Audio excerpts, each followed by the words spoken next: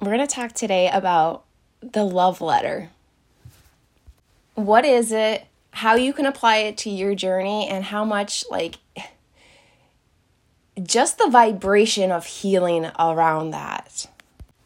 A few years ago, when I started on my inner child healing, I wrote a love letter to my inner child.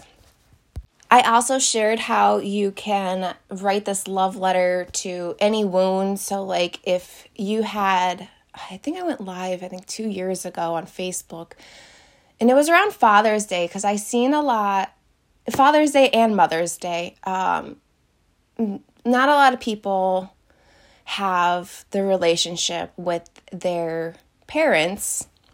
There is some wounds that are still there. And so when you dive into these wounds, writing a love letter, it allows you to express the words and the feelings of how you felt that you stuffed within you out.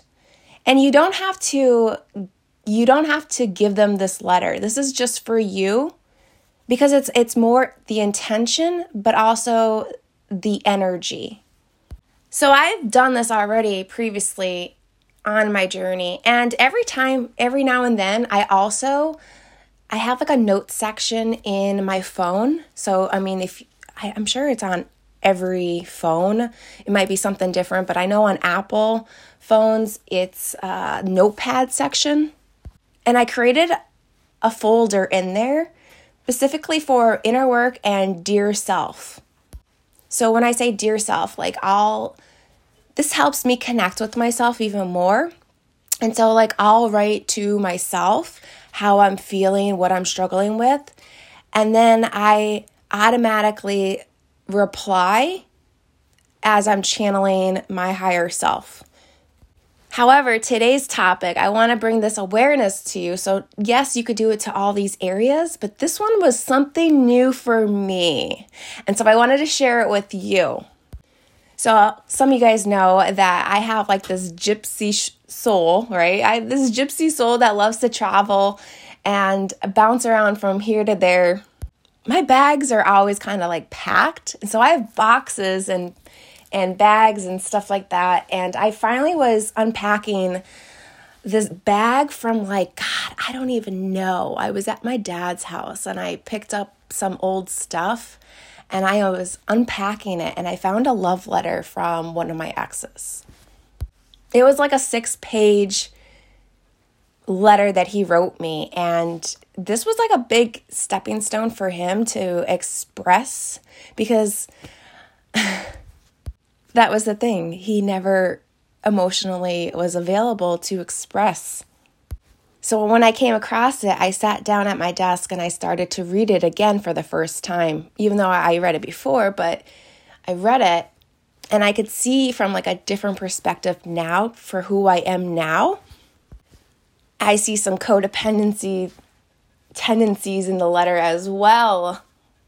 This is not any judgment towards that person. It was just what I didn't see at the time. A thing that he spotlighted was how he was apologizing. He kept saying, look at me, I'm damaged, and that he did this to me.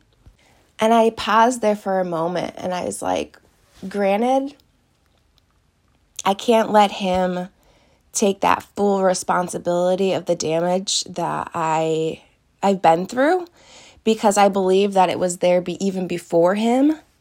Because literally we attract those wounds until we heal through it. So those people that come in our life, they're kind of like teachers for us. And so if I was already feeling damaged, yes, I probably felt even more damaged after that relationship.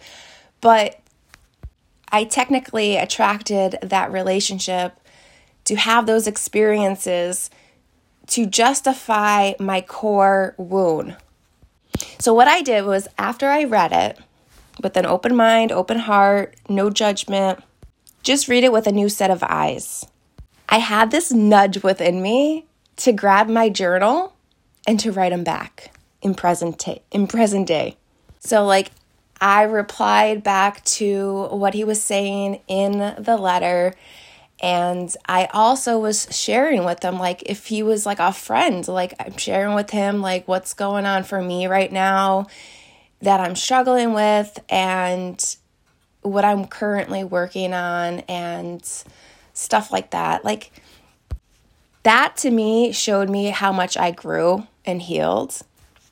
And like I said, I shared this, I wrote back into my journal. So that means I don't have to send it to him. Because energetically what you're doing is it's the intention, and your words are energy. And so he's going to feel that healing that you're sharing as well. Regardless if I run into him or tell him or send him the letter, I'm not doing any of that, but he's going to feel that energetically. And that, my friend, is so much healing and love that we are definitely looking for. And so it all starts with us. And so if you have not, write a love letter to either your inner child or maybe a family member or somebody, maybe like you had a friend that, I don't know what happened throughout the years and you guys lost connection. You don't have to send it to them. You can if you want to. But practice just writing a journal entry for you and for the other person energetically. And if you come across an old love letter from an old flame, write back to it. And I want to know, how does it make you feel afterwards? It's like this big release.